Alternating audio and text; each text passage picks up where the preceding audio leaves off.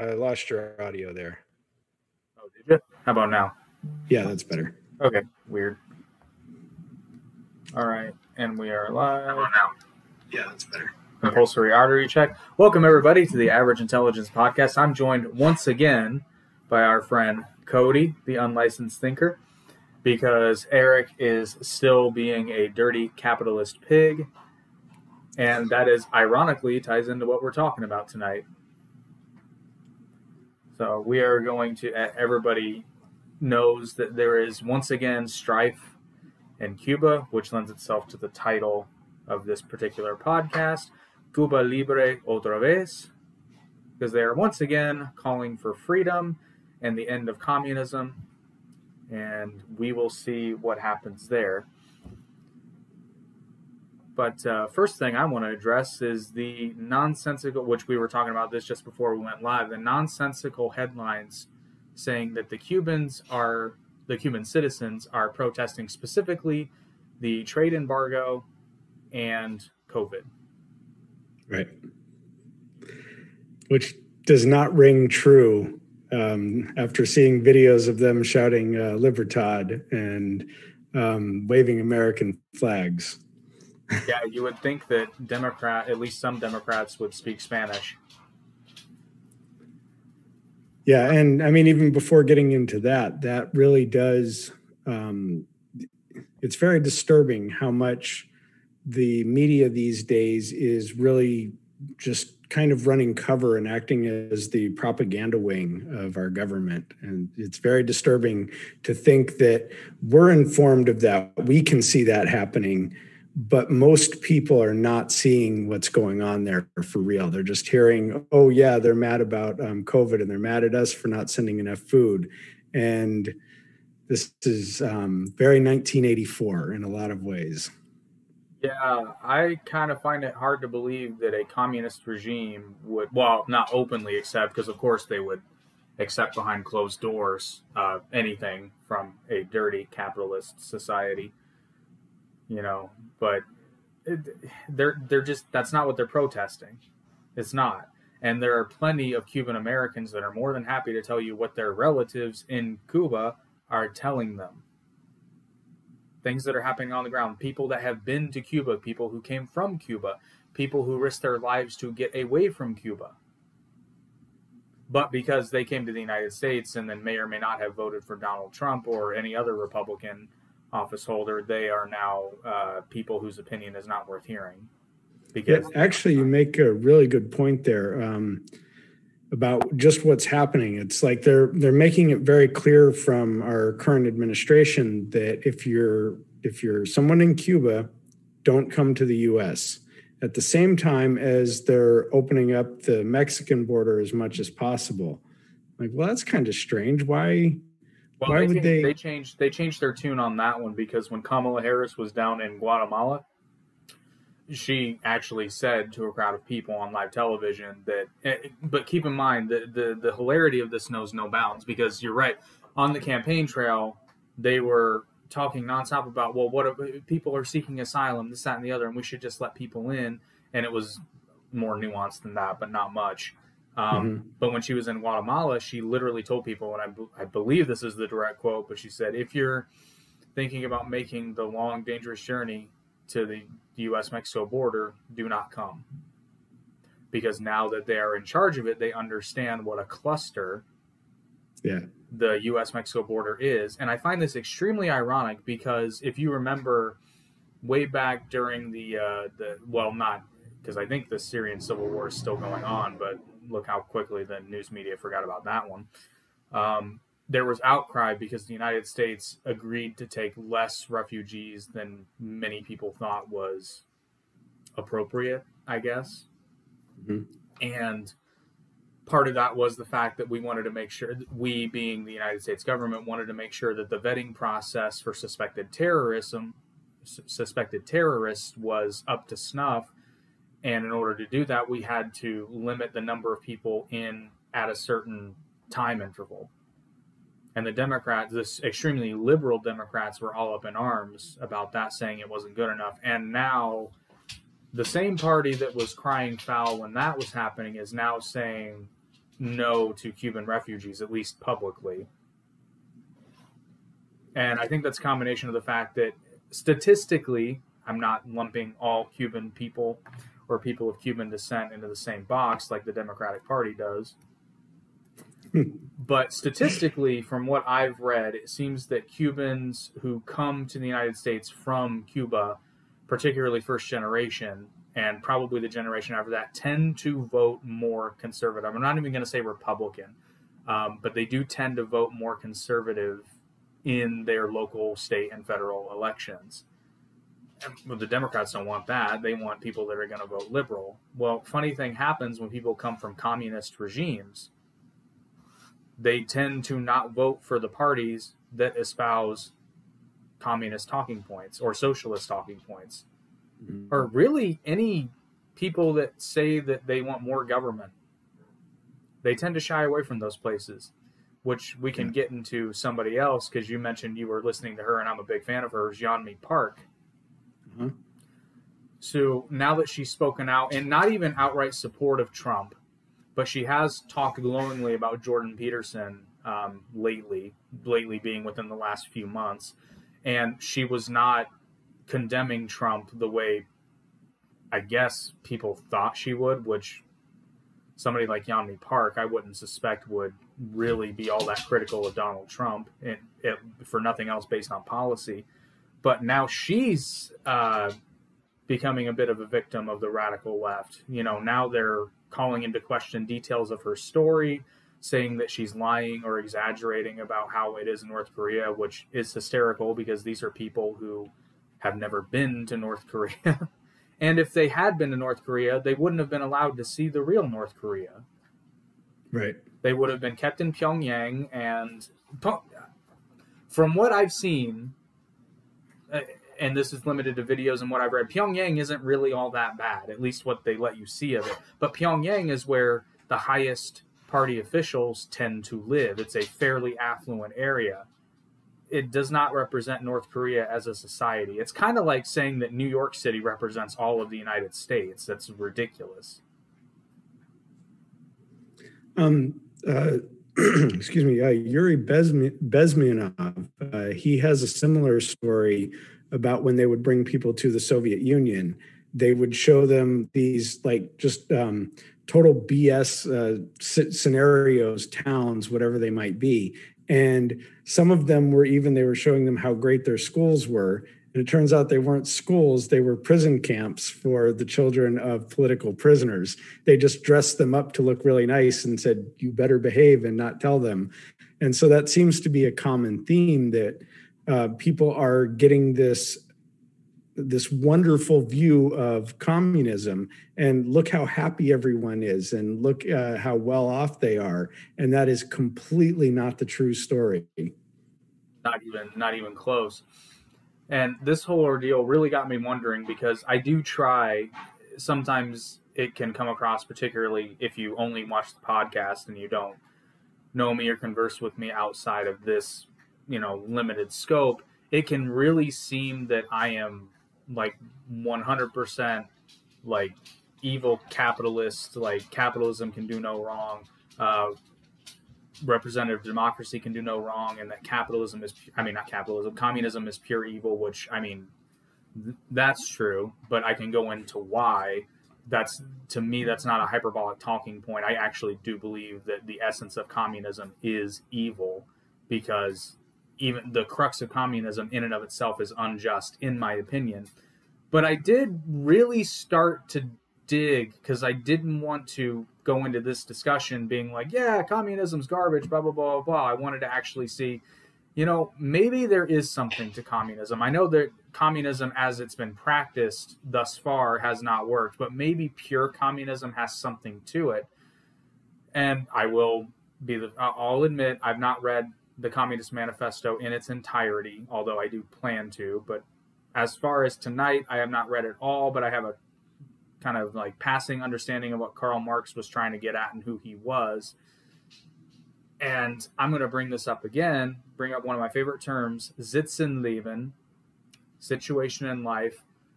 So when you're talking about pure communism, or pure Marxism, I guess is a more appropriate term, but Marx called it communism.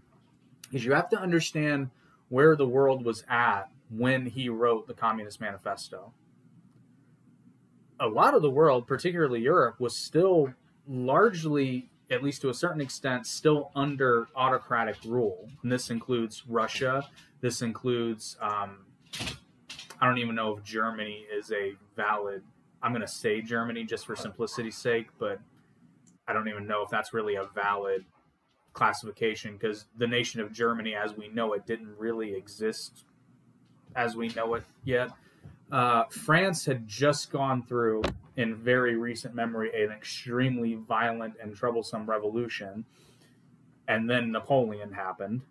So while it may not have been considered a pure monarchy, there's no denying that Napoleon was an autocrat, if ever there was one. The United Kingdom was still a constitutional monarchy, but a monarchy nonetheless. And I believe, and this one I'm not sure of, I believe Spain was still a monarchy. I can't remember. I honestly can't remember. But most of Europe was autocratic, and then Russia had the Tsar, so definitely still autocratic. And I would probably make the case that pure unfettered capitalism outside of the United States really hadn't been done in a grand scale yet, because to a certain extent, particularly in Europe, all of the business still somewhat was dependent on the head of state to regulate, or in this case, probably soften. Now, there were capitalists and business owners and merchants, obviously, but again, that kind of pure unfettered capitalism where you could be born a pauper and through your own action, knowledge, and, with a little bit of luck too, you could rise to become one of the richest men in the country, if not the world. I think that really only existed in the United States at the time. And that could just be my opinion, but the way I see it, Karl Marx was really more arguing against autocratic rule and a misunderstanding of what capitalism could be. There almost seems to be, in the way he describes capitalism, and by his own admission, capitalism has to happen before pure communism can happen because it's a logical step. He simply called for violent revolution to lead to the communist society. But I believe that call for violent revolution was more so kind of striking back against the autocrats more so than the capitalists, or at least that's what he was really going for. At least that's how I see it. Yeah, he certainly lived, excuse me, he certainly lived in a different time. And one of the big things is that there needs to be a revolution. I'm sorry, I'm having a hard time with my throat. 1 second. No, you're good.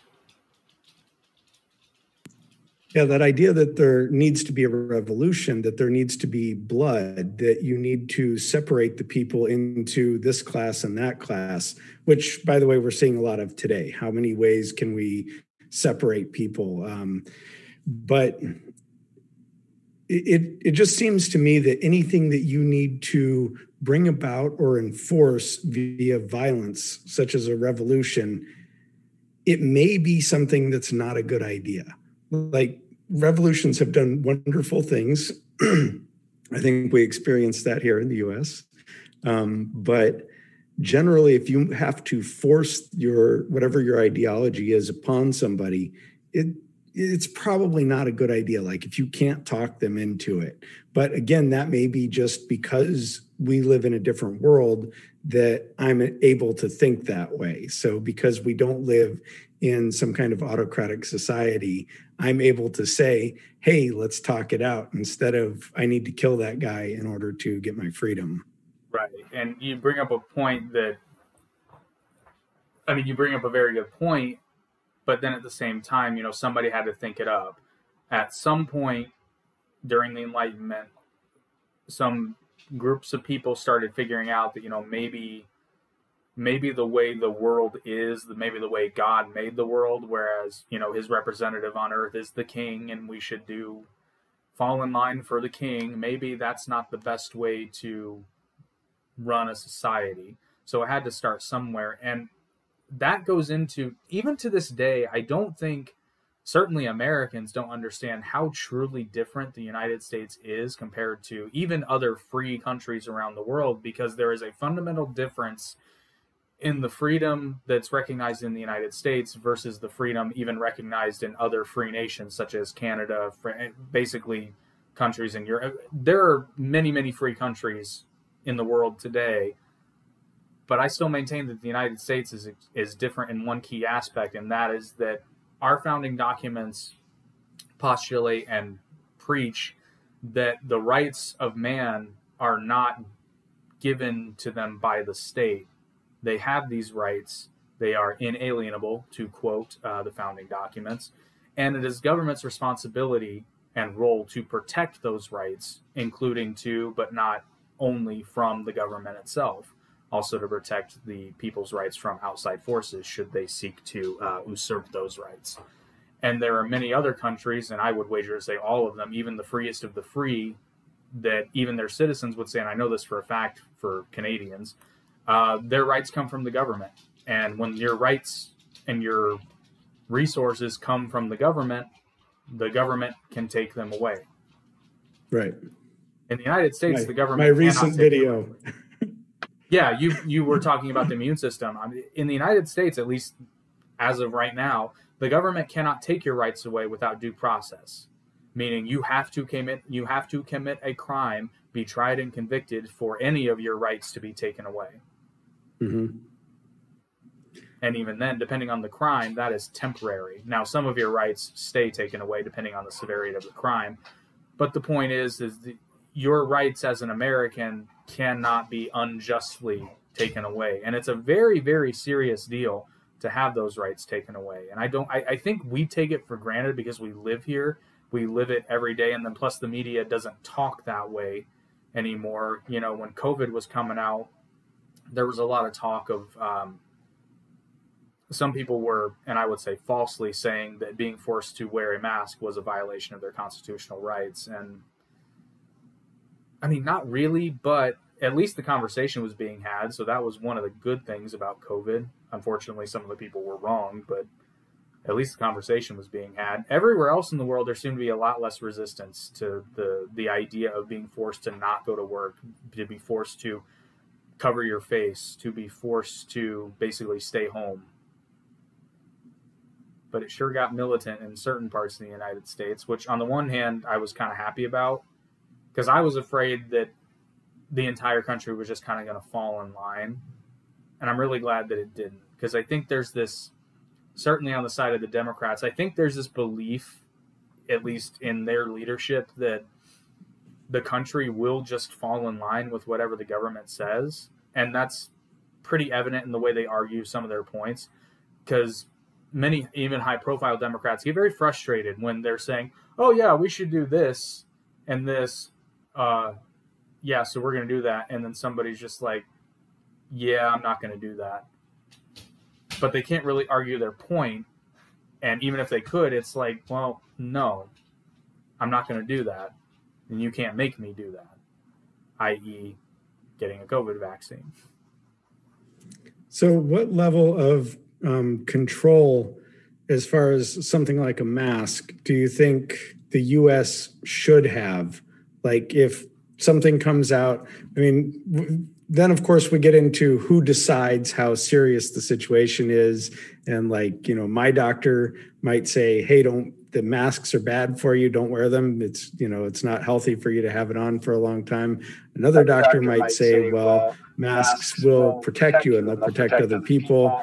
And then, of course, we learned that masks don't really do a whole lot. Like, we just breathe in and out of it. Like the whole droplet idea, I'm kind of going off on a rant here, I'm sorry. But like the whole droplet idea is sort of stupid, because that's not really where the problem is. The problem is the air that you're constantly breathing in and out, which goes right through pretty much every mask that we would wear. The only masks that would prevent that are N95 masks, which are generally vented masks. So they protect the wearer, but not anyone else, because you just blow the air right out of the vent.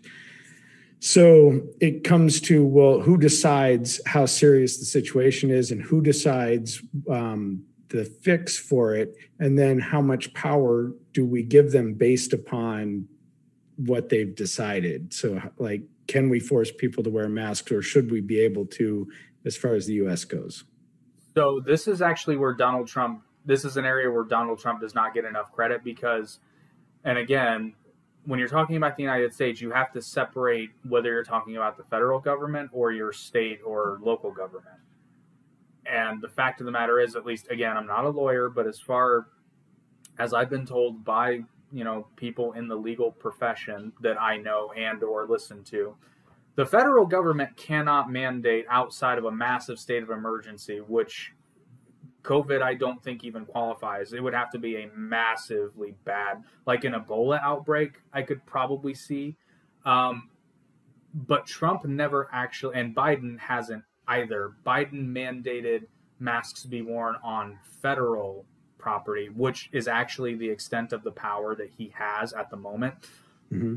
Congress could vote to give him more, but that would require a vote from Congress. Or what would probably happen, honestly, if there was an Ebola outbreak like if there was an Ebola outbreak tomorrow, let's say, Biden would probably get on TV and impose, in words only, a mask mandate.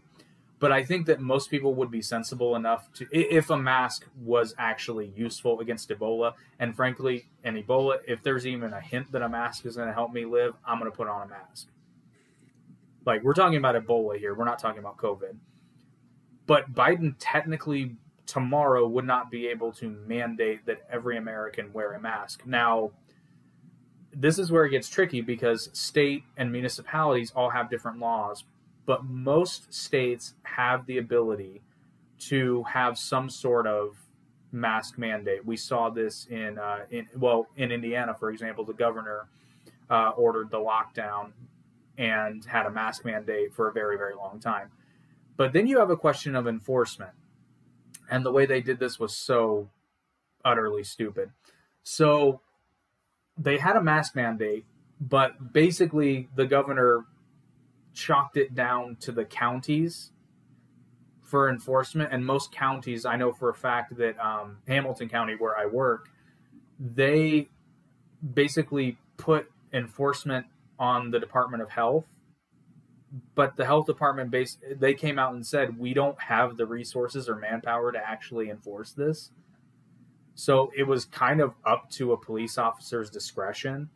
And even in the height of the pandemic, I saw plenty of people who were not wearing masks, or at least if somebody made a fuss about it, they would put it on. But then when that person left, they would immediately take it off. Most people didn't do that, but I did see it. And then no one adhered 100% to social distancing protocols. Again, how are you going to enforce that? I still maintain that the most dangerous place you could have been during COVID was the grocery store, and yet the grocery store was always packed. Mm-hmm. And this is kind of an issue that both the current Democrats and I would say even more left-leaning totalitarian governments have, is that short of shooting dissenters, enforcement is a very difficult thing to do when you have laws that are so overreaching. For example, if you're not allowed to criticize the state, you rely on informants. And if people are not informing, you will not enforce those laws. Fortunately for the former Soviet Union, there were plenty of informants. It's estimated that 1/3 of the entire population was informing on the other 2/3, including their own immediate family. So over time, with enough deaths and executions and punishments being sent to gulags, they had at least as far as we can tell, they had a pretty decent enforcement. But I would wager to say that there were still a lot of naysayers out there, even within high-ranking members of the Communist Party. It's just you had to know who you could and couldn't trust. And I think there were a lot of quiet and whispered conversations during the former Soviet Union. Yeah, actually, that's one of the terrifying correlations that I see today as people are becoming more and more comfortable with the socialism, communism coming to America, is if you look back, and this is the only one that I'm really familiar with, so I'll only speak on it, like the Hitler Youth. And I mean, the idea that they were taking the children and they were indoctrinating them in the schools, and we kind of see that going on today. Actually, COVID has done an amazing thing that we never would have, we never even would have noticed this outside of the schools, because the teachers were finding out that they were giving fake curriculums to the parents. Like, here's what we're teaching, but they're actually teaching something else. They're teaching whatever this ideology might be. I mean, in this case, it's like CRT and stuff like that, which does really go into the whole idea of Marxism and how do you separate people in as many possible ways. And so what COVID did is it exposed all of that. And that is really terrifying stuff, because in the Hitler Youth, or even just children in Germany at that time, were informing on their parents. They were going to school and saying, hey, my parents were doing this horrible thing. They're hiding this Jewish guy in the closet or whatever it might be. And I very much see that as, well, it's not talked about enough, because I don't think a lot of people see it as indoctrination. I think they see it as, well, we're just sending our kids to school to get an education. And since they learned a lot of these more leftist, more communist kind of ideologies in school themselves, and in fact, I did in school, although there was a lot less brainwashing when I was in school than what it sounds like there is today, although I have no definite comparison. I was definitely more leftist, and I was definitely more in favor of things like communism and socialism when I was younger. And I broke free of that indoctrination, but I know that it exists and I know what it feels like. And it is very terrifying to look back and think, just like Jordan Peterson often says, would I have been the bad guy? And I suspect that that's quite a possibility, that I would have been the bad guy had I not broken that indoctrination. I'm glad you brought that up, because I love talking about that. What Cody's referring to is kind of, Peterson refers to it as being a monster. Yeah. It's kind of a more defined look at Carl Jung's theory of the shadow. Now, Peterson takes it to a bit of a different place, because Jung's concept of the shadow is more about the individual, but Peterson builds on that and basically uses it as a tool to show you how an entire country can become basically the Nazis, and how easy that is when you kind of really, really look at it. And basically the premise is, and I believe this is the exercise he actually uses with his classes when he teaches it, although he's been on teaching hiatus since 2018, but he's still a professor at University of Toronto. I got into an argument with somebody a while back, and they were talking about how he was a failed academic, and I'm like, he didn't get fired, right? Like, hey, if that's failure, I'll take failure in my life any day. I would love to fail spectacularly the way Jordan Peterson did. But basically the premise is, you ask yourself, like, if I was in Germany, and obviously I looked German, like, if you weren't a minority and you were in Germany, you were part of the, let's say, 80 to 90%, would you have been a Nazi? Now, of course, today with our sensibilities, our first inclination is to be like, no, I would never. But again, and Jordan Peterson doesn't use this, but the light bulb in my head went off immediately. It's like, oh, well, here we go again. Sitzenleben. It hadn't happened before. Your life had been miserable because of the events leading up between World War I and World War II, particularly in Germany.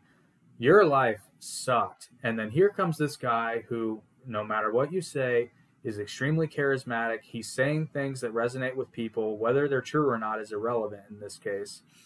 You've got somebody to blame. And especially after this guy takes power and good things start happening, of course you would have been a Nazi. Like, you would not, statistically speaking, it is very unlikely. And there were people that were resisting the Nazis from day one. There were people in Germany who were doing that, but in the early days, most of them were killed. if not all. There were more resistance springing up later on, but I mean, even before Hitler was made chancellor, there were people. The White Rose Society, I believe it was a student group who was speaking out against the Nazi Party. But if memory serves, they were largely they certainly had communist sympathizers. I don't think they were a communist group, but communists and Nazis hated each other from day one. You know, that's the first kind of, I don't want to say battles, but I'll use battles for lack of a better word. The first street battles were between, communist groups and these far right fascist groups that would later kind of coalesce and become the Nazi Party. But yeah, so basically, to kind of wrap it up, the premise being that, like, no matter where you were, like if you'd been in Germany, yeah, you probably would have been a Nazi. If you lived in Soviet era Russia, you probably would have been a Bolshevik before too long. You would have fallen in line, statistically speaking. So before you get on your moral high horse and say, well, I would never do these terrible things, you got to really, really look at yourself. Because most of us won't speak up when we see something, that's not good, but it might be fairly benign. We kind of just keep it to ourselves and let it happen and pretend like we don't see it. Very few of us will actually intervene in something that we know is maybe not a huge deal, but we know it's wrong. Mm-hmm. And then once that happens, you bent a little bit. And then when something really bad happens, I mean, you've already said yes. You've already been complacent. So, like, are you really going to stand up now? Because morally speaking, you're already bent. And that's why these movements tend to happen very, very slowly. Because I think inherently people know that you can't really break someone's morality like that. It has to be over time with a little bit here, just a little bit here. Yeah, that's how cults do it as well. Mm-hmm. So I think an even more important question isn't would you have, but are you doing it now? So are you engaging in a behavior that will make you the bad guy according to the future when they look back and they say, how did this happen? And is that something that you're participating in presently? Again, more than likely. We'd all like to think not. We'd all like to think we're these paragons of moral virtue that just want what's best for the rest of the world. But I submit to you an argument against moral communism, and that being, so I'll use the United States as an example, but you could apply this pretty much anywhere. So you could have the purest of intentions. You want to make sure that no one is starving in the U.S., and it's very easy to see the allure of something like communism. Or actually, I'll do one better. It's a little bit more, I guess, prevalent today. You want to make sure that everyone has access to health care. Like, there is no reason, and this is a talking point, there is no reason why in the richest country in the world that anyone should die because they can't afford health care. And I agree with that sentiment. Honestly, I do. I don't think there is a valid reason why anyone should die because they cannot afford medicine or to see a doctor. Where I differ from most people is how we would go about changing that. So if you're arguing for communism, or even in this point, we'll talk about state-funded healthcare, we'll take a step back, not even full-blown communism, although it would be pretty much the same. So what we said earlier, if your rights come from the state, that means the state can take it away. That also means that the state can ration it. And we've actually seen this happen. And I apologize, I don't remember the name, but this happened in England. There was a baby, I believe his name was Charlie. I'm not even going to try to remember, but you can Google this. This actually happened, and it infuriated me to no end. So England has a healthcare system called the National Institute of Health, and basically it is a state-funded and state-run healthcare system.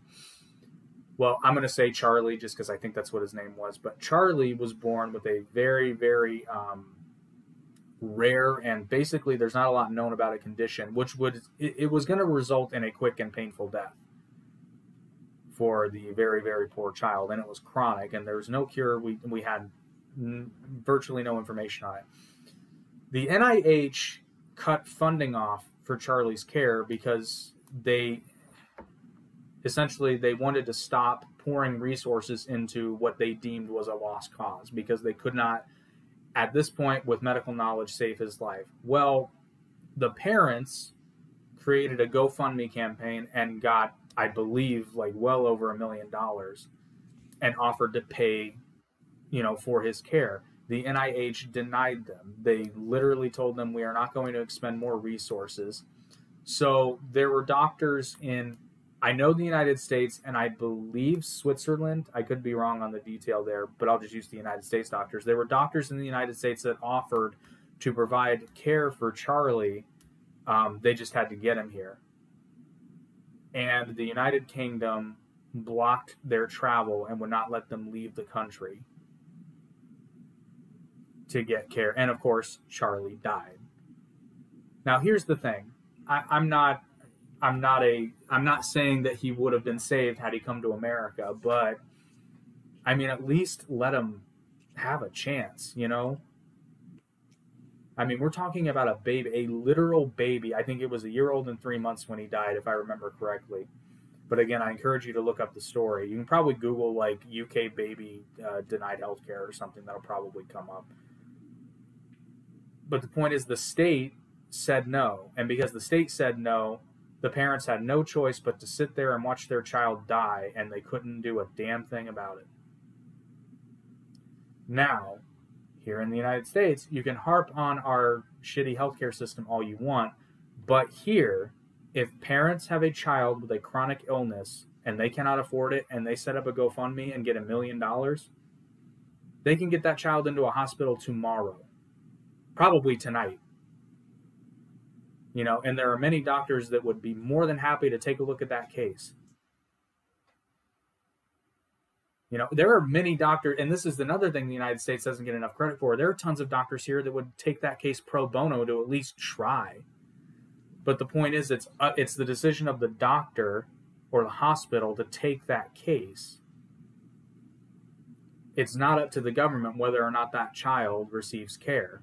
And that is one of the many reasons why I am opposed to a state-funded single-payer healthcare system in the U.S., because even if the benefits are largely good, if a case like that can happen, I am 100% opposed to it. And rationing is just a byproduct of a single-payer system. It's seen in Canada all the time. Rationing of care. Now, I will give this caveat. Rationing of medicine doesn't seem to be as big of a problem as it is here, particularly with insulin. But to say that insulin rationing does not happen is a lie, because you can find plenty of articles of it happening in Canada. It just doesn't happen as much as it does here. But again, here's the difference. Rationing in Canada is due to the government rationing the medicine. At least here, it's a choice that sucks, but it is in fact a choice. I mean, it's not much of a choice, I'll give you that. But again, I'd much rather have an unfortunate personal choice than I would have no choice of my own. The state has the choice. Mm-hmm. And so if you go to full-blown communism, I'm going to circle this back to Cuba now, because we didn't get off topic, but we got to talk about Cuba a little bit. It's in the title. If the government can do that with healthcare and medicine, and if you have a full-blown communist regime, they can do that with food. Mm-hmm. They can do it with medicine, 100%. They can do it with other resources. Like, let's say you're a farmer. You had to get your seed from the government. And let's just say the government, we're low on seeds, so we're just going to pick and choose who we give. What are you supposed to do?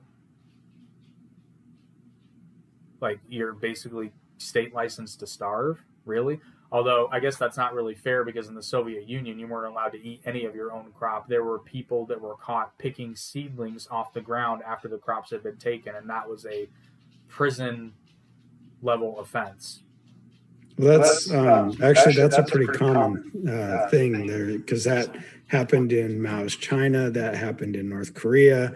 I mean, that's a pretty standard thing, is the government they own everything, so everything has to go through them, which is a very inefficient process, which is also why you see a lot of people dying when they could very easily grow food, save themselves, save their village. So it looks like a lot of times they don't have enough resources or money or whatever to feed their people, but they actually have plenty. It's a horribly inefficient system to take everything from somebody and then try to redistribute it. It just never works. You end up with not enough for the people who are actually doing the work.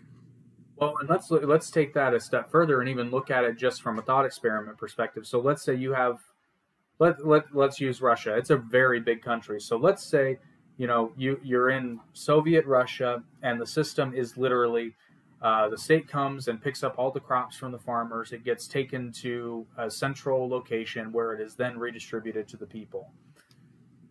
Or you could just have the farmers distribute their own crop, which is what would happen in a capitalist system. They choose who and for how much they want to sell their crop to, and the market makes sure that somebody's not going to have any unreasonable rates, because if they do, no one's going to buy from them because there are enough people producing to where there is not scarcity, and that drives prices down. Now, let's go back to Russia. Let's say that, I'm just going to pick a random city. Let's say there's a grain storage place in Minsk, and let's say that it holds enough food to feed roughly a million people. And let's say there's a freak accident where that storage facility gets struck by a bolt of lightning and goes up in flames. So that food that was set aside to feed a million people, even in the most benevolent society, if it was going to happen, you now have a billion people who are not going to eat now, or at least are going to eat less because of a freak accident, all because the distribution channel was way too complicated. Not even going into the immoral part of the state owning everything, including what you make. Which, ironically enough, I thought in the Communist Manifesto, the individual owns his or her labor. Funny how that works. Yeah. Well, that's actually, that is kind of an interesting point that you bring up there. But it's geographical redundancy. And so the more farmers that you have out there, but this is another argument that I've heard related to that is, if I'm a farmer and I don't get to keep anything that I grow, I have very little motivation to work hard to grow stuff. I'm just going to kind of half-ass it, and I'll throw a few seeds in the ground here and there, but I'm not really going to go out of my way to do a good job. Whereas in a capitalist system, I have all of this incentive to get the most out of my land, to be a good steward of my land, to make sure that next year's crops are going to be good, because I know that that's how I'm going to take care of my family. But if my family's going to die anyways, well, you guys are getting the middle finger. I'm going to do as little work as possible. Well, and we'll even make that less sinister. So the difference between a capitalist and I want to get off farming because it's not. So let's use the example of a factory worker who works in a furniture factory that makes chairs. In a capitalist society, and the criticism of capitalism would say, well, this man is putting all this labor into this chair and he gets nothing out of it other than his pitiful slave wage, which let's not even go into that. But let's look at this from another perspective. In that capitalist society, yes, he's being paid, let's even say he's being paid a measly wage. Like, let's say it's not really worth his craftsmanship. But consider this. He also does not have to supply the materials, the location, the finishing, the tools, the risk to make all of these chairs. He's also not the only one making these chairs. So many, many, many chairs are being produced out of this one factory because of many, many, many workers. And since they have no skin in the game other than their time, I would think we could all at least partially agree that they should not get as much of the money as the person or people who have taken all the financial risk and provided the location, bought the land, built the building, or rented the building in some cases, provided all of the machinery, the tools, the material, all this, that, and the other. I think only a fool would say that the individual worker deserves as much as the person or people at the top who have assumed all the financial risk, because the only risk of the worker is if the place goes under, they just need to find another job. If a large scale business like that goes under, the owners could be destitute. Well, even in this scenario, I know that the Communist Manifesto would say, well, you're exploiting the workers. Well, if I'm a business owner, yeah, I could exploit my workers, but then who's going to want to work for me? Only people, like I could pay them the least amount possible, but then I'm going to get crappy workers. That's not going to be good for my business. People are going to leave all the time. So then I have to go through all the cost of finding people, retraining people, all of that. So it's not in my best interest to exploit my workers. I know there's some ways that you can get away with it, whatever. But fortunately, in a capitalist society, people can leave those jobs and go improve their skills and go somewhere else. But just in general, if I want my business to be a good business, then I'm going to take good care of my workers, which in, again, a communist society, there isn't that motivation to take care of people. So that goes back to your previous point of how it kind of contradicts itself. Well, I'm sure there are people in communist societies that are just unbelievably altruistic, but that's in the minority. I will give a caveat real quick to the communists out there. You're 100% right by today's standards, but there was a time in America where I would argue the workers were being exploited. But you know what happened? People started talking about it. The word got out, yellow journalism, the muckrakers, which led to workers going on strike and demanding better conditions. And when they all did that, guess what happened? And then that became the norm. Now, it's not perfect and it's painful, but I would still say it's more ideal because there is at least the possibility of worker integrity in a capitalist society, whereas in a communist society, you raise hell on a factory floor in a communist society, you're likely to just be taken out and shot. At not least, you'd be sent to a gulag. There's no such thing. And let's compare this even more. You don't get to redress grievances in a communist society. You take what the state gives you and you are happy with it. You smile. So before a person really hardcore criticizes, the society we live in today, ironically on their iPhone or their laptop, probably sitting in a Starbucks, really take a look at the comparison and really ask yourself which one's more ideal. Because I will be the first to admit, neither was perfect. Neither is absolutely perfect. But I will take a chance of making my own way versus doing whatever the state tells me and be damned if I want to do it or not. I'll take that choice every single time. Because at least in a capitalist society, if I fail, it's probably my fault. I was talking to somebody about communism, and I brought up the point that it's failed every time it's been tried. And they said that in a perfect world, communism would work perfectly.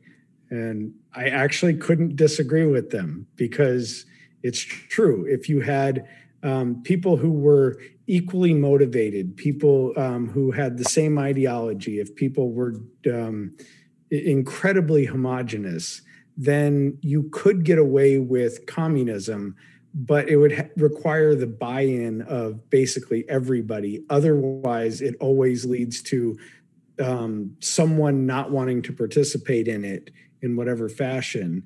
So in a perfect world, communism actually sounds wonderful. Everyone is taken care of. Everyone has their place in society. Everyone has something to do. Everyone, is equal. And yeah, it sounds lovely. But unfortunately, it goes against absolutely everything we are psychologically and biologically programmed for. A communist society outside of that perfect world would not survive. And I mean that even like in the animal kingdom. sure, you could have a small pocket of animals or pre-humans, whatever they might be, that maybe they developed some type of communism. Well, it wouldn't take very long for something to come from the outside, that external influence, to completely disrupt that and honestly probably destroy them. Yeah, and to your point, you know what else works in a perfect world? Capitalism. Good Because point. capitalism, with its flaws, yes, capitalism has some flaws, but here's the difference. Capitalism also works, for the most part, the process works in an imperfect world. Because again, in perfect capitalism, everybody would be altruistic but still be seeking profit, and there would be gold flowing in the street, and everyone would have everything they could ever want and or need. Everybody would have that giant flat screen TV, drive whatever the hell car they wanted. But the difference is the world isn't perfect, and like you've accurately pointed out, whenever communism is tried, it eventually fails. It might have a good run for a little while, at least on paper, but somebody's always suffering, guaranteed, because the first step in communism is to create a homogenous society, like you said. So you have to get rid of the outliers, and you certainly have to get rid of the former oppressors that you revolutionized against in the first place. So immediately at the start of communism, there is death in some way, shape, or form. But in the imperfect world that we live in, the fact of the matter is, no economic system has lifted more people out of poverty than capitalism. That's just a fact. And it's an irrefutable, indisputable fact. There are tons of UN reports on this. Just look around you. Let's look at this specifically. So, when did the cell phone get invented roughly? Like around the modern smartphone is 2007. I'm even talking about the first one, like the giant bricks, like what? Late 80s, I think. Yeah. Actually, it might go back even further than that. But with any popularity, the 80s. Let's say 1980, because it still works for the example and probably works a little bit better. So 1980 was roughly 40 years ago. In 40 years, we went from that phone that looks like a brick that probably works 10% of the time to this thing that some of you are watching this live broadcasting from in 40 years. Didn't happen in communism. It happened in a capitalist society. And it changed the world, 100%. And most of the breakthroughs came as a result of either necessity from war or from capitalist ventures. I mean, that's just a fact, because in peacetime, how many breakthroughs were there really that came out of communist countries? And hey, if you lived in one and you've got some info for me, feel free to share it. But I would make the case that capitalism just breeds that innovation because there's an incentive to do so, because it adheres to human nature to want to buy and own things. Yeah, and also, capitalism is a self-correcting system. So as you brought up with the revolts of the workers, but also people are not equal. There are people that I am smarter than, and there are people that I am less intelligent than. And there are people with greater physical ability than me and lesser physical ability than me. So what do we do about that? Like a communist system doesn't really account for that. It tries to, but what are you going to do? Cut the heads off of all the grain that grows too tall? Like, how do you handle that situation in communism because that is another imperfection that's added to the system that makes it an imperfect system, an imperfect world. So how do you account for that in communism, even if you want to give it the benefit of the doubt? Right. It's a flaw. It's inherently flawed from the beginning because, like you said, and then here's the other part of that, tying back into the monster, because we were talking about Nazis. Well, and I believe Jordan Peterson said this to some extent, in some way, shape, or form, when he was talking about communism, particularly the former Soviet Union, is what exactly makes you think that you would be so, righteous and pure that if you were put in charge of the lives of everyone in an entire country, that you wouldn't almost immediately turn into a power hungry maniac? Because let's really look at this. So I'm gonna dog on men real quick, because I'll be honest, we'd probably be corrupted the fastest. So you take let's take an average man. Let's say he's 40. He's put in charge of an entire country where he can literally do whatever he wants. How how long do you think it's going to take him to institute prima nocta? Oh, yeah. Which isn't a historically real thing, but I mean, could be. How long is it going to take for him to make sure that he gets his, very expensive crab imported in from the coast, make sure that takes precedence over the grain for everybody else, because that happens. Anybody who says, hey man, your mustache looks funny, you should really shave that thing, how long is it going to take for that egomaniac? Because again, it's unchecked, and he doesn't have to learn how to swallow his pride, because he can just have somebody killed for saying that his mustache looks goofy. Or how long is it going to take for him to make an advance to a woman that he finds attractive and she's not interested, and has the guts to tell him no? You think that's going to work out well for her in that kind of a society? It's only a matter of time, and it's not going to take very long. I think we can see that. Well, how long does it take for any of us to become evil? So we might say, like with the healthcare example, so we want healthcare for everyone. That's a kindness, a loving thing that we want for everyone. But if you disagree on that topic, then you must want to see people die. And if you want to see people die, that must make you a bad person. And if you're a bad person, then I should be able to somehow end your life and you cancel you, whatever it might be. Because cancel culture is not really a new thing. That has taken place in as these regimes, the Nazis, the Red Guard, whoever they might be, all played some game of cancel culture. And so, like, even nowadays, what we have is the most horrifying phrase that has come up nowadays throughout that year of protests that we saw is silence is violence. That is the phrase that we should be the absolute most terrified by, because that essentially says that if you don't 100% agree, not just agree, but participate in what I want you to participate in, then you are causing violence by your non-participation. And therefore, you are someone that I can attack violently because you are an evil person. That is like the most twisted, scary logic that we could ever possibly run into. Yeah, it's the ultimate preemptive strike. It's a very, very convenient us against them device that they are using to full effect at the moment. But I'm going to tie this back to Cuba, because I do want to make some caveats, because yeah, I know we put Cuba. Cuba was the catalyst for this discussion, because in essence we are having a debate on communism here.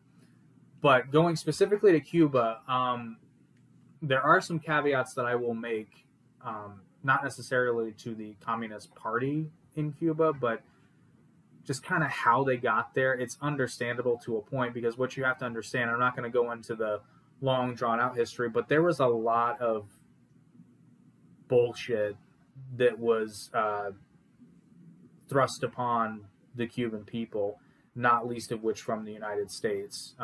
Spain in the earlier days, but the U.S. didn't give them any room to breathe once they got their independence. We were pretty much right there to basically exploit the island of Cuba. But again, we have to look at the Zits and Laban. Those Americans that were in power then are not the Americans of today.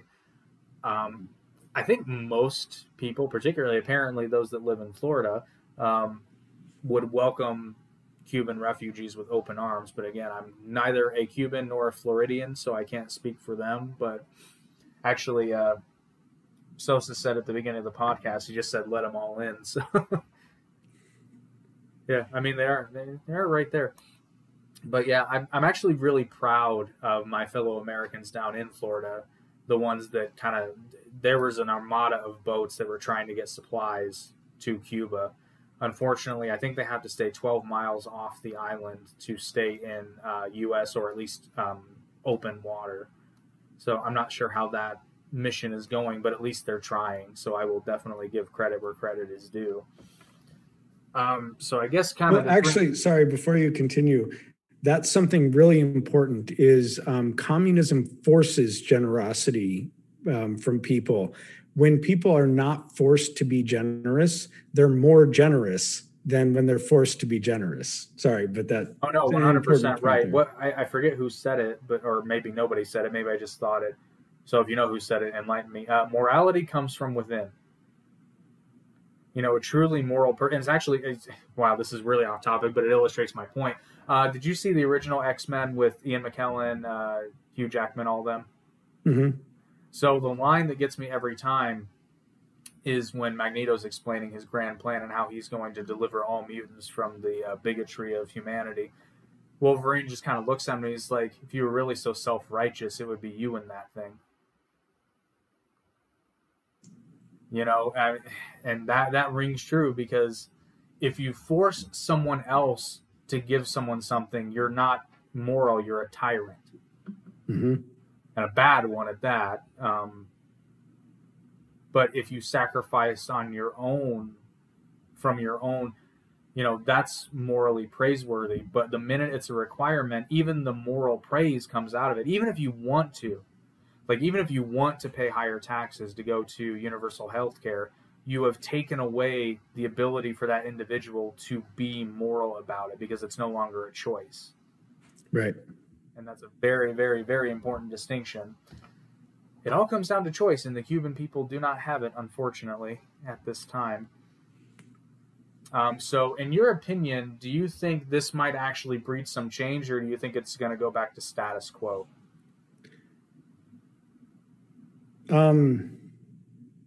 There have been some things in the news recently that kind of changed my mind, because I would have originally thought that it would just all get swept under the rug and it would just go back to normal status quo. But Biden and Psaki were both forced to admonish communism publicly. And they took some time doing it. They were very reluctant to do it, but they both did it.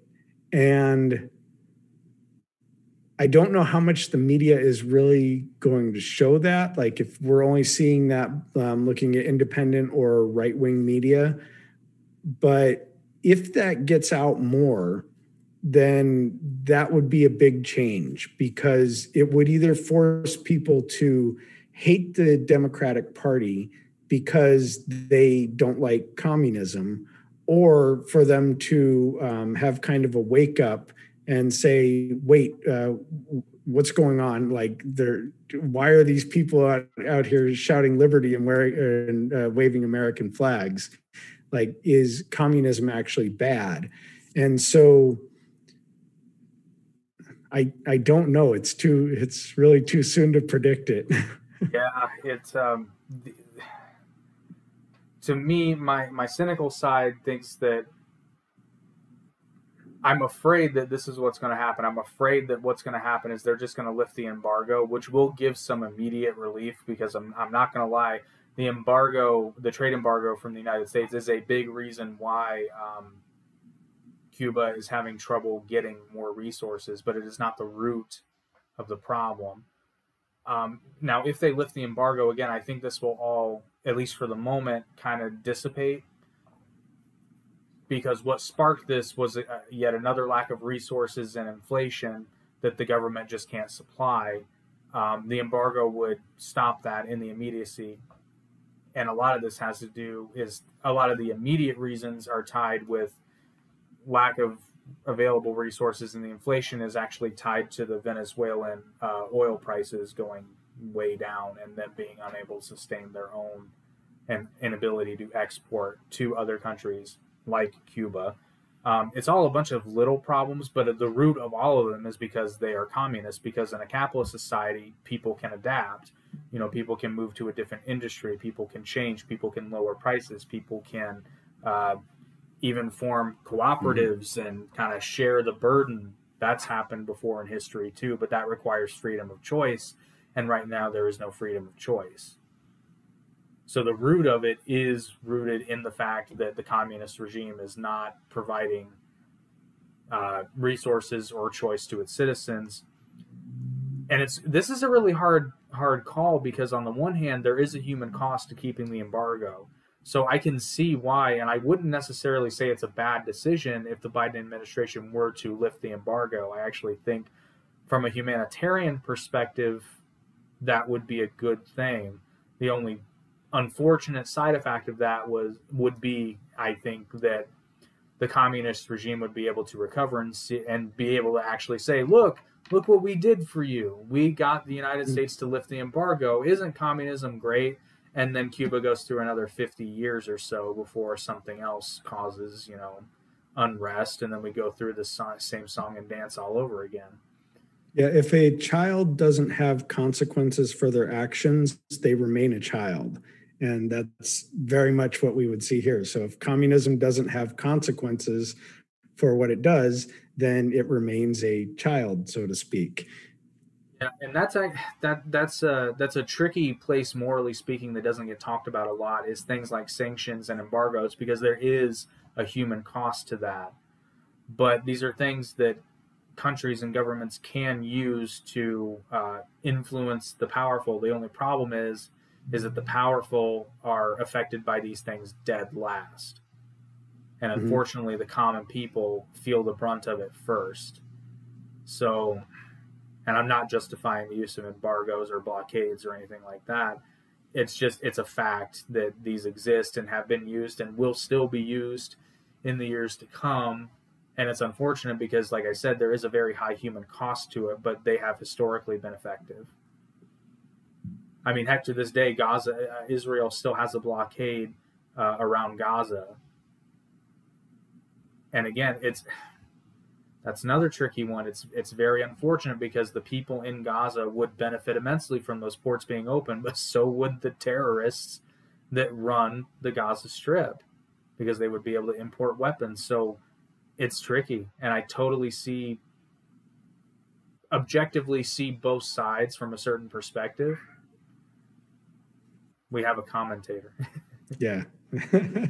Yeah, I mean, it's tough. I suspect we might see the embargo lifted again, because if you remember, I don't remember if the entire embargo was lifted under Obama or if it was just some restrictions were let up. Well, which is more kind to the people? Because, I want to be kind to people. That makes me feel good, so I want to do that. So which is more kind in the grand scheme of things, to lift the embargo or to leave it in place? Here's the other part of that is it depends on your timeline. If you're talking immediate, like what would give almost immediate relief to the people of Cuba, it would be lifting the embargo, because here's the drawback to switching from communism to capitalism is it takes time. It takes a lot of time. Now, there are some people that would see immediate benefits, but most of the people probably wouldn't start to see, and I'm totally spitballing here, but at the very least 5 to 10 years, probably longer, before you saw any real significant improvement in life, because these things take time. And you also have to if people have grown up and their parents grew up and their grandparents grew up in a regime or in a society where the rules were different, they have to adjust to the new rules. Now, all of a sudden, you actually have to get up and go to work if you want food on the table.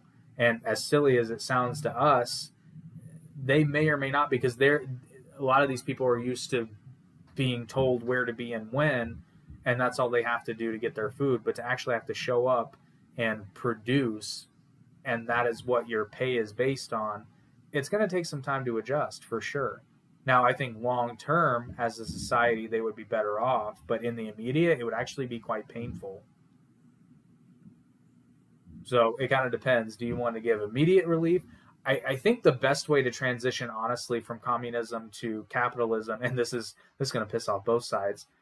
I think what China started to do is kind of the best way to go about it. The problem with what they did, where they slowly open up capitalist markets, like they opened up the Chinese stock exchange, and a lot of people got rich, but a lot of people couldn't participate.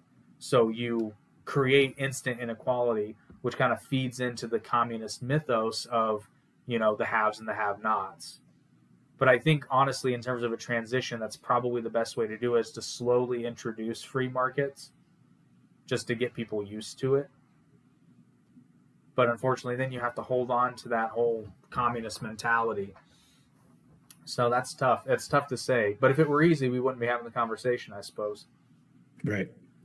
Yeah, and Yeonmi Park, she brings up a really good point, in that people, like in North Korea, and same thing would be true in Cuba,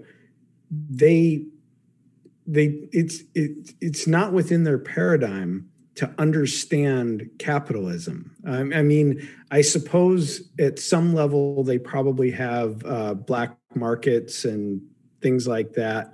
So at some base level, they probably do understand the idea of barter and all of that kind of stuff. But to do it on a broader, out in the open, I think it would take a little bit of time. I'd be a little more generous and say that it would probably only take a couple or a few years for things to really turn around. But I could be completely wrong too, because I'm also spitballing. It's tough. It's tough to predict the future too. Because, and we're also forgetting the possibility that there might be a ton of Cubans residing in America that, if the country opened up and was free, they would happily go back, and they can kind of help the transition because they've been exposed to it. They understand how it works. So yeah, if that were to happen, I would definitely think. Now, I can definitely see why some Cuban people, particularly very much older Cubans, might be wary of aid from someone like the U.S., which I think the U.S. in that event happening should give aid, but very, very indirect aid, meaning we drop off supplies, but I don't think in the case of Cuba specifically, just because of the history, I think the United States should and probably would be very hesitant in getting involved directly in government. Hey, if you ask us, we'll give you some advice, but we're not really keen to put people on the ground and advise you how to run your government. We'll answer questions, but we're not going to do it for you. Am I kidding? The U.S. would never do that. But what happens if we were to start dropping off supplies? So there's bigger implications to that too. So would the government come in and take those supplies, and we still have the same problem of the government distributing those? Would we end up in a situation with overlords where there's certain people who know where the drops are going to be, or find out and beat people up and take the stuff and then sell it? So would that be a kindness to go in and do that? I mean, these are so tough. It's how are you kind and how are you cruel? Yeah. Well, and again, with every kind action, there's usually some unintended consequences, but we actually know the answer to the question you just asked, or at least one possible, and it happened in Puerto Rico, a U.S. territory, and the supplies for hurricane relief were dropped off and were either taken and then sold or distributed under questionable means, or they were just not distributed and sat on the tarmac for, I believe, 3 months for some shipments. And Puerto Rico is not that big. You would think distribution on an island the size of Puerto Rico would be fairly easy. But of course, you had rampant corruption, and this all came out and was somehow still blamed on Donald Trump. But yeah, I think you're right. I think it wouldn't be so easy, but I can definitely see, I guess my point was, I can see how there might be some raised eyebrows if Cuba all of a sudden became non-communist country and the United States just kind of swooped in to, quote, save the day.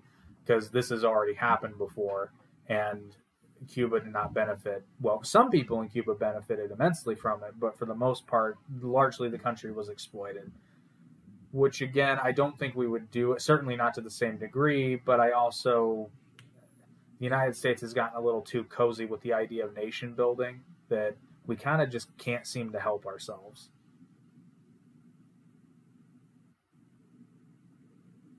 So, yeah, that whole nation building thing is another one of those traps. It's like you're going to have an unintended consequence, and to always simplify this, and I guess to get myself to think along those lines more when I think about kindness, I think about feeding the squirrels like in the backyard. Well, if you feed those squirrels too much, then they become dependent on that food that you're giving them, and they lose a lot of their skills to go out and do that. So I'm not saying that these nations, would necessarily become dependent on the food, but they would certainly, that would be their new paradigm, would be getting food, getting aid, getting whatever from the United States, as opposed to going out and building things for themselves. And so that puts them not in a free position, but just under the control or under the thumb of a new government. Right. And it's so tricky. It's really hard. I'd almost actually, no, I'm not going to go into that, because I was going to say what I would almost like to see is, I'm not going to go into that. I'll be called a colonizer if I go into that.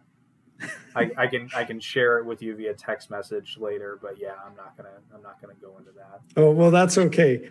I will save you, and I will say that I honestly believe that for long-term purposes, the best form of government is a monarchy. Oh no. And I believe that because the monarch, number one, doesn't want to die, but number two, wants to be a good steward of what they're going to pass along to their children. And so long term, a monarchy ends up being the best. It's kind of like there's a lot of couples that will decide that either the man or the woman will have if there's a disagreement, that they're the one who get to settle it with whatever their opinion is. And a monarchy would very much be like that. So it would avoid a lot of conflict. Oh. Look up how Tsar Nicholas II ran the country and tell me if you still think monarchy's the way to go. I am not familiar with that, and I know that it has some potential problems, but I think for the most part, a king or a queen would want to not be a jerk. Well, but it goes kind of into like in a perfect world, because in a perfect world, there's a reason why we have the archetype of the wise king, the wise benevolent king. There's a reason, but we also have the archetype of the mad king, the corrupt king, the evil king. Mm-hmm. So I'd say you're at a 50-50 split on that one. But again, the problem with monarchy is the lack of choice. Now, if a monarchy willingly gives up their power, are they really still a monarchy, though? And there was a very long time throughout history when the idea of a monarchy, or of a monarch, was the best option. It seemed to be the most logical choice, that one person, and Plato would agree with you. Now, Plato wasn't necessarily keen on one person, although I doubt he would be opposed to one philosopher king, but he certainly saw the perceived benefit of there being an elite class of people who were above the baser wants and needs of, I guess the proletariat, for lack of a better word, which, I mean, I guess you could classify that as bourgeoisie versus the proletariat. The difference in Plato's example is that the bourgeoisie in this case they were above. One of his requirements was they would be required to live in sparse public housing. But again, how long is that really going to last when the ruling elites can basically enact whatever laws they want. Now all of a sudden, instead of public housing, every member of the ruling class gets his own mansion villa, and it is required for the peasants to wait on them hand and foot. Like, it's only a matter of time before that happens. Mm-hmm. Potentially, yeah. I mean, it all depends on, it depends on the person, I suppose. Yeah, because there are some who would look further into the future and say, if I treat these people poorly, they're going to come and break down the doors to my castle one day and kill me. But I don't want to go too far off into that. One thing that I am curious about is the mentality of people who can watch what's happening in Cuba or Venezuela or any of these historical takeovers of communism or problems with communism, and can still believe that it's a good idea. So Yuri Bezmenov, he speaks really, God, that guy's so interesting to listen to, but he talks about once the brainwashing and the demoralization and the ideologies are firmly set in people, you can show them the truth and they won't see it. It'll be right in front of them and they can't see it. And this always makes me think of sci-fi movies where somebody's been brainwashed and they're your friend. And in our case, like Communism Coming Here will say, there are countrymen and they've been brainwashed. We can see that they've been brainwashed. They're trying to destroy the ship. They're trying to put a hole in the hull and it's going to kill us all. So we can't let them do it. But what do? We don't want to kill our friend. We were talking about the Avengers that came up earlier. Black Widow actually handled it perfectly when Hawkeye was brainwashed. As soon as she noticed he was brainwashed, she kicked his ass. Like, right. she didn't wait to find out, like we see in a lot of sci-fi movies where we don't want to admit that the person's brainwashed. We think, oh, I can still help them. There's still hope for them.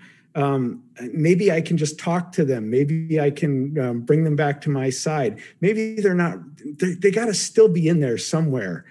And that, I think, is the feeling that a lot of us have watching people support the idea of implementing communism. So how do we react to those people, and how or can we really, on a grander scale, break that brainwashing that they have? So, wow, I'm really glad you phrased that way, because I can totally bring nerd into this and still illustrate a pretty good point quite well. So you talked about brainwashing, but what happens when the character or person in question actually comes to believe this of their own volition? And I will use the example of Anakin Skywalker in Revenge of the Sith, because he was not brainwashed, but what happened to him. And this is why that postmodernist notion of basically all of reality being subjective to a certain extent is actually pretty dangerous. Because let's look at Anakin as an example. You know, he was raised in the Jedi Order since he was young, not as young as he should have been, because he didn't get the full indoctrination, which you know, that's another point. So Anakin was able to think for himself. So particularly by his own perception, he came to this of his own volition. He came to this conclusion himself. We know as the viewer, because the viewer is omniscient, that this was all manipulated by the soon-to-be Emperor Palpatine. But for Anakin's perception, he came to this conclusion. He saw the world had become corrupt, and even those that he loved and cared for had turned their backs on the truth and thus had to be eliminated. That is why that subjective reality is so dangerous. And unfortunately, that is part and parcel of the modern kind of leftist mentality. Postmodernism is at the root of that. And that's why it's dangerous, because everyone can, in fact, live their truth. And I hate that phrase, because one of my favorite philosophers, Averroes, I think I'm pronouncing his name right, Averroes, however you want to pronounce it, his kind of mantra was, two truths cannot contradict one another. And that flies in the face of postmodernism, but that's how you can have people say things to the effect of,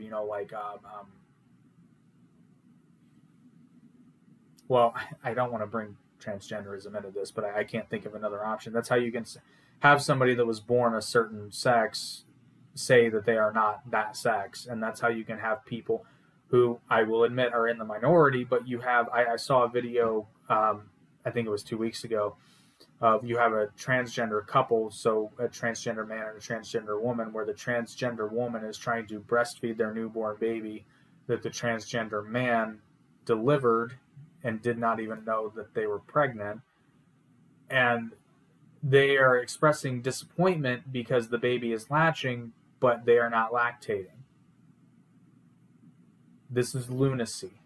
This is not real. This is not, but that perception of truth has become so ingrained in the movement and the ideology that you literally have a person who is ignoring human biology, or hell, mammalian biology, which is, I'm going to go out, at least millions of years old, at least 60 million years old. Mm-hmm. And all of a sudden, just because they believe something, that the biology is no longer true. The fact of the matter is that biologically born males, by and large, there might be a freak of nature out there somewhere, but that's the exception, not the rule, do not have milk glands and therefore cannot lactate. It is not possible. So too, bringing this back to Anakin, because we got off on a bit of a tangent there. I'll go off on another tangent talking about Cuba. Che Guevara, who is this big hero to the left now, ask anybody who may have been alive during the Cuban Revolution how Che felt about the gay community. About what? I'm sorry, I didn't hear that. About how Che Guevara would feel about, or how Che Guevara felt about the gay community, or how he would feel about right. Like Yeah, Google that one too. It's hard to find. I will give you that, because I even tried. It's not readily available. It's out there, but you have to hunt for it. I'll give it. Spoiler alert, concentration camps. If not outright firing squads or executions, but he's a hero to the left. Going back to Anakin now, that pathology and that ideology became so, and it was patently false, because again, us as the omniscient viewer knows that all of this manipulation and lying was going on from the very beginning, even before Anakin became involved in the story. He just became a pawn at a certain point. But Anakin doesn't know that, but his inability to see it, even when the man who trained him, taught him everything he knew, loved him like a brother, would die for him, is trying to tell him, listen, you're being lied to. This is not, what you believe is patently false, but it had become so ingrained because it's what he wanted reality to be, ironically, because it made him miserable, which humans have a particularly good gift for that he could not see the truth, even though it was presented to him right in front of his face. Well, the transgender thing, I try not to bring it up as the transgender thing a lot of times, because it is so directly a hot button issue. But it is about people reinforcing, and this is all about postmodernism. It's reinforcing somebody's reality for them in order to believe that you're being kind to them. And so I think that, well, okay, so the example I like to use is, say you come across someone who has a knife and they're cutting bugs out of their skin. They're sure that there's bugs in there, and so they're cutting them out. And there's a few things that you can do when you encounter this person. And what we're doing nowadays is we're walking up to them and we're saying, hey, man, you missed one. Like, that's what we're doing to people nowadays. So this objective reality is being completely lost, and instead this subjective reality is being reinforced to people, which is really dangerous, because when we think about things as habit, so when I get in the habit of believing insane things, it's easier for me to believe another insane thing. And that's no comment on the transgender community. That's just saying how this progresses. And so a lot of times we can end up with, I see somebody cutting bugs out of their skin, and I decide, well, that's their reality. So maybe the best thing that I can do for them is really help reinforce the reality by joining in the reality. So now I start cutting bugs out of my skin. And then you come along and you're like, well, there's two guys doing this. Maybe I have bugs in my skin too. Maybe I need to cut them out as well. And so it not only causes you to do it more habitually and to find other things to do it with, but it also brings other people in. And you have more and more people believing crazy things. And the more cognitive dissonance we have, the unhappier and more angry we are in our lives. And that's exactly what you're talking about with the not believing, or trying to believe two things at once that counter each other. That's cognitive dissonance. And so looking at the people who are the least happy and have the most mental problems in our society, they tend to be on the political left, and they tend to be people who would support things like communism and this subjective reality. Right. And I'll take that a step further and kind of not contradict you, but kind of add to it. And this is why it's really scary. So I'll use your example, the man cutting bugs out of his skin. And this is fans of Karl Popper are going to love this. It would also be wrong to assume right out of the gate that this man is not, in fact, cutting bugs out of his skin. As an individual, you are completely ignorant. There's a bug that actually exists, chiggers. I don't know if they call them that down in Texas, but it is just a tiny little bug that gets embedded in your skin, and it is agonizing. I wouldn't recommend cutting them out, but I mean, there's a precedent in reality. So if you come across this man, and you're almost wrong in either case if you just believe them out of context, or if you say that they're crazy out of context. Because let's say hypothetically that he's in fact not crazy, and that there are tiny bugs in his arm or whatever that he's trying to cut them out. Now, the reason that's scary is because this can become a pathology in either way, because you can either... It all depends on whether or not the bugs are real and society's reaction to them. Now, again, in a perfect world, what we should do is we take that case and we say, okay, we're going to get this gentleman to a hospital. We're going to get him stabilized, and then we're going to do some digging. We're going to investigate. We're not going to say whether or not up front that there are or aren't bugs. We're going to figure it out. If we find bugs, great. Now we know more and we can move forward with the process. Or if we don't find any bugs, then we can kind of start going down the path of maybe this gentleman is mentally ill, or we can try to figure out what's going on. The problem is that requires time, and it requires being of a calmer mindset and not reactionary. And that's hard. That's very difficult, but that's also why we have people out here who believe that holding onto a rock will give you increased cognitive ability or athletic ability. You know, it's easy to believe in a quick fix, or like you said, what is going on with the crowd. And even worse, I would say today, if you find that man cutting bugs out of his arm and you're the 1 out of 100 that's like, maybe this dude's crazy, I mean, you're probably going to get killed in that instance, because you're like, he's not helping cut out the bugs. He wants us all to die. Well, yeah, that's also bringing up, well, this is a one-off case. So there is a very slim chance that you could potentially have bugs crawling in your skin. So therefore, and this is where we get to affirmative care that doctors are doing nowadays, if someone says they have bugs in their skin, we must believe that they have bugs in their skin, and that's the only possible explanation.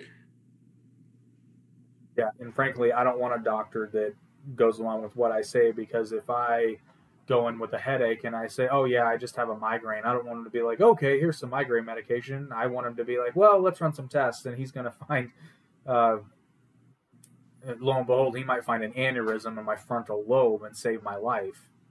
That's the doctor I want. I want the doctor that looks me in the eye and says, "You also might be fucking crazy." Right. And that, yeah, going back to the brainwashing part of this and how people get brainwashed, and it's so hard to get them out of it and to bring them back into any kind of reality.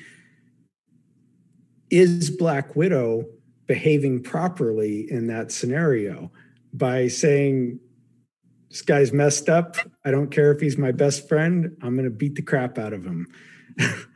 That depends on your perspective, because on the one, and this would be my moral stance too, like in her mind, it's completely justified, because she's like, okay, now I know there's something wrong with him. He's obviously being controlled. I am going to do him a service, because he's probably being made to do things that he would not want to do or wouldn't do if he was not being controlled. So in one way, it's an act of kindness. And of course, she's not killing him. She's incapacitating him so he can no longer do those things until they can get him under control. But she's still kicking her friend in the head. And maybe by some freak accident, she kicks him in the head and breaks his neck. These are all risks that we take. Yeah. I will avoid talking about this one. Maybe we'll bring it up in another discussion. I'll text you about it and see if you want to talk about it on your channel. So I'll save that one. But there are some more things just like that, where it's like, by just believing that people are the way they are, or the way they say they are we actually doing them a kindness, or are we reinforcing a problem? So I'll bring that up with you later.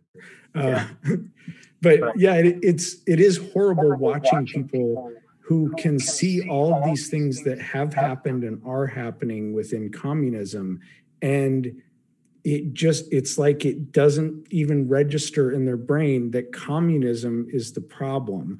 And they can see all these great things that capitalism is doing. Like, my favorite one is, we all have dishwashers. Even poor people have this amazing device that does this work for them. What a luxury. And so that rising tide, it raises all the ships, and they can see that happening around the world. But at the same time, they'll say capitalism is evil. And it's like, you just want to beat the crap out of them and incapacitate them, so to speak, and try to bring them back to reality and say, hey, we're your friends here. We're all Americans, and we all want the same thing. We can all be friends, instead of the separation that Marxism does and trying to tear us all apart so that we're ripe for something like communism. And I'll even take it to a more pessimistic view, is like, at best we're all friends, and at worst, I really don't care how you wash your dishes. Go nuts. Whether you use a dishwasher by hand. And I guess I'll kind of bring this to a close with another sci-fi example about the difference between individual prerogative and basically the chain of command forcing someone to do something. The chain of events is the same. The only difference in this example is the motivation for doing so. Are you a Star Trek fan by chance? Yes. Okay, so you've seen The Wrath of Khan. Mm-hmm. Okay, so at the end, things in the ear. Yeah, at the end of The Wrath of Khan, though, the Enterprise is getting ready to blow up. Or I don't remember the details, but Spock has to go down and basically fix the problem. But in doing so, he exposes himself to lethal doses of radiation. And so not only is it a guaranteed death sentence, but he's guaranteed to die alone. Now, Spock's axiom in this example is the needs of the many outweigh the needs of the few or the one, which is just pure utilitarianism. Mm-hmm. Now, same exact situation, except Spock comes up with a way to fix the problem, and Kirk turns to him and says, "Okay, Spock, go do it. That's an order." The exact same course of action, the only difference is someone orders Spock to do it. That is now a murder. Yep. It kind of encapsulates the difference between, I'm going to say, a communist government and a democratic, free society. Not even just, that doesn't really have much to do with capitalism or economics, but the axiom is still true. But who gets to make the call? And that's why I'm much more of a fan of Kantian morality rather than pure utilitarianism. And to be fair, I think even utilitarians would agree that there are some instances where that philosophy doesn't or shouldn't apply, i.e. the trolley problem. Mm-hmm. So yeah, Cuba. I hope you get free. I really do. I think that would be a wonderful, wonderful thing. I'm a fan of freedom all around the world. North Korea too. Yeah, they're a very scary one there in North Korea. That is about the most extreme example I think we could possibly imagine. I think they have managed to exceed all of our expectations. Yeah, from what I understand, though, they're kind of on borrowed time. Thankfully, that regime's going to go down kicking and screaming, and I shudder to think of what consequences the people of North Korea will have to endure. I foresee mass starvation in their future, even more so than now. And those of you that are interested that haven't heard of Yeonmi Park, you should definitely check her out. She's a North Korean defector. Quite literally escaped on foot twice, I might add. Not from North Korea, but she crossed the North Korean border into China, was sold into slavery, and I believe it was 3 years later she crossed the Gobi Desert on foot with a group of people into Mongolia, and then was finally free. So I believe that was let's not gloss over that part where she was sold into slavery in China. Most definitely not. Which is a huge thing that like China is getting away with so much, and that is also terrifying. That that we're putting restrictions on a little tiny country like Cuba, and we're letting China do whatever the hell they want. Well, that is terrifying. Here's the truly awful part about that is, so this actually does tie into the evil of communism. Although China had the one child policy for a very long time. And then they kind of figured out that if everybody only has boys, it kind of stops the whole procreating thing. So China has a shortage of women. I believe the ratio is somewhere around 50-1, which is ridiculous. And I would like to point out that under Chinese law, slavery is illegal. However, they're obviously looking the other way because it is, and I saw the numbers, and I mean, it's just ungodly. From North Korea alone, let alone what's probably coming in from Eastern Europe and, less scrupulous areas. So, yeah, for those of you in the United States that are complaining about, quote, unquote, slave wages, there is actual slavery still going on, and it's much more prevalent than you think it is. Yeah, that is. I had a whole bunch of clothes with a Nike logo on them that I will not be wearing anymore. I'll be getting rid of those. Well, Yeonmi Park actually says that the Chinese Communist Party is not the sole blame, but one of the primary reasons that caused the slavery trade in China, because they created the problem, which is why women are just trafficked at unbelievable levels into China to be sold as basically wives for the men that can't just numerically find a wife. And they created that problem that created that black market. And now not only did they create it, but they're actually looking the other way because they know they screwed up. Yeah. So ironically, they're letting a capitalist process, which is abhorrent and is not indicative of capitalism, I would argue, but they're letting basically a market force solve a problem created by a communist regime, and completely looking the other way. Yeah, well, I think we should end on this high note. And, yeah, no, right? That got dark real quick. And we will absolutely do this again. So I will talk to you again soon. Alrighty. Yeah, great. Let's just end on that positive note. Go capitalism. Right. All right. Everybody. I'll see you.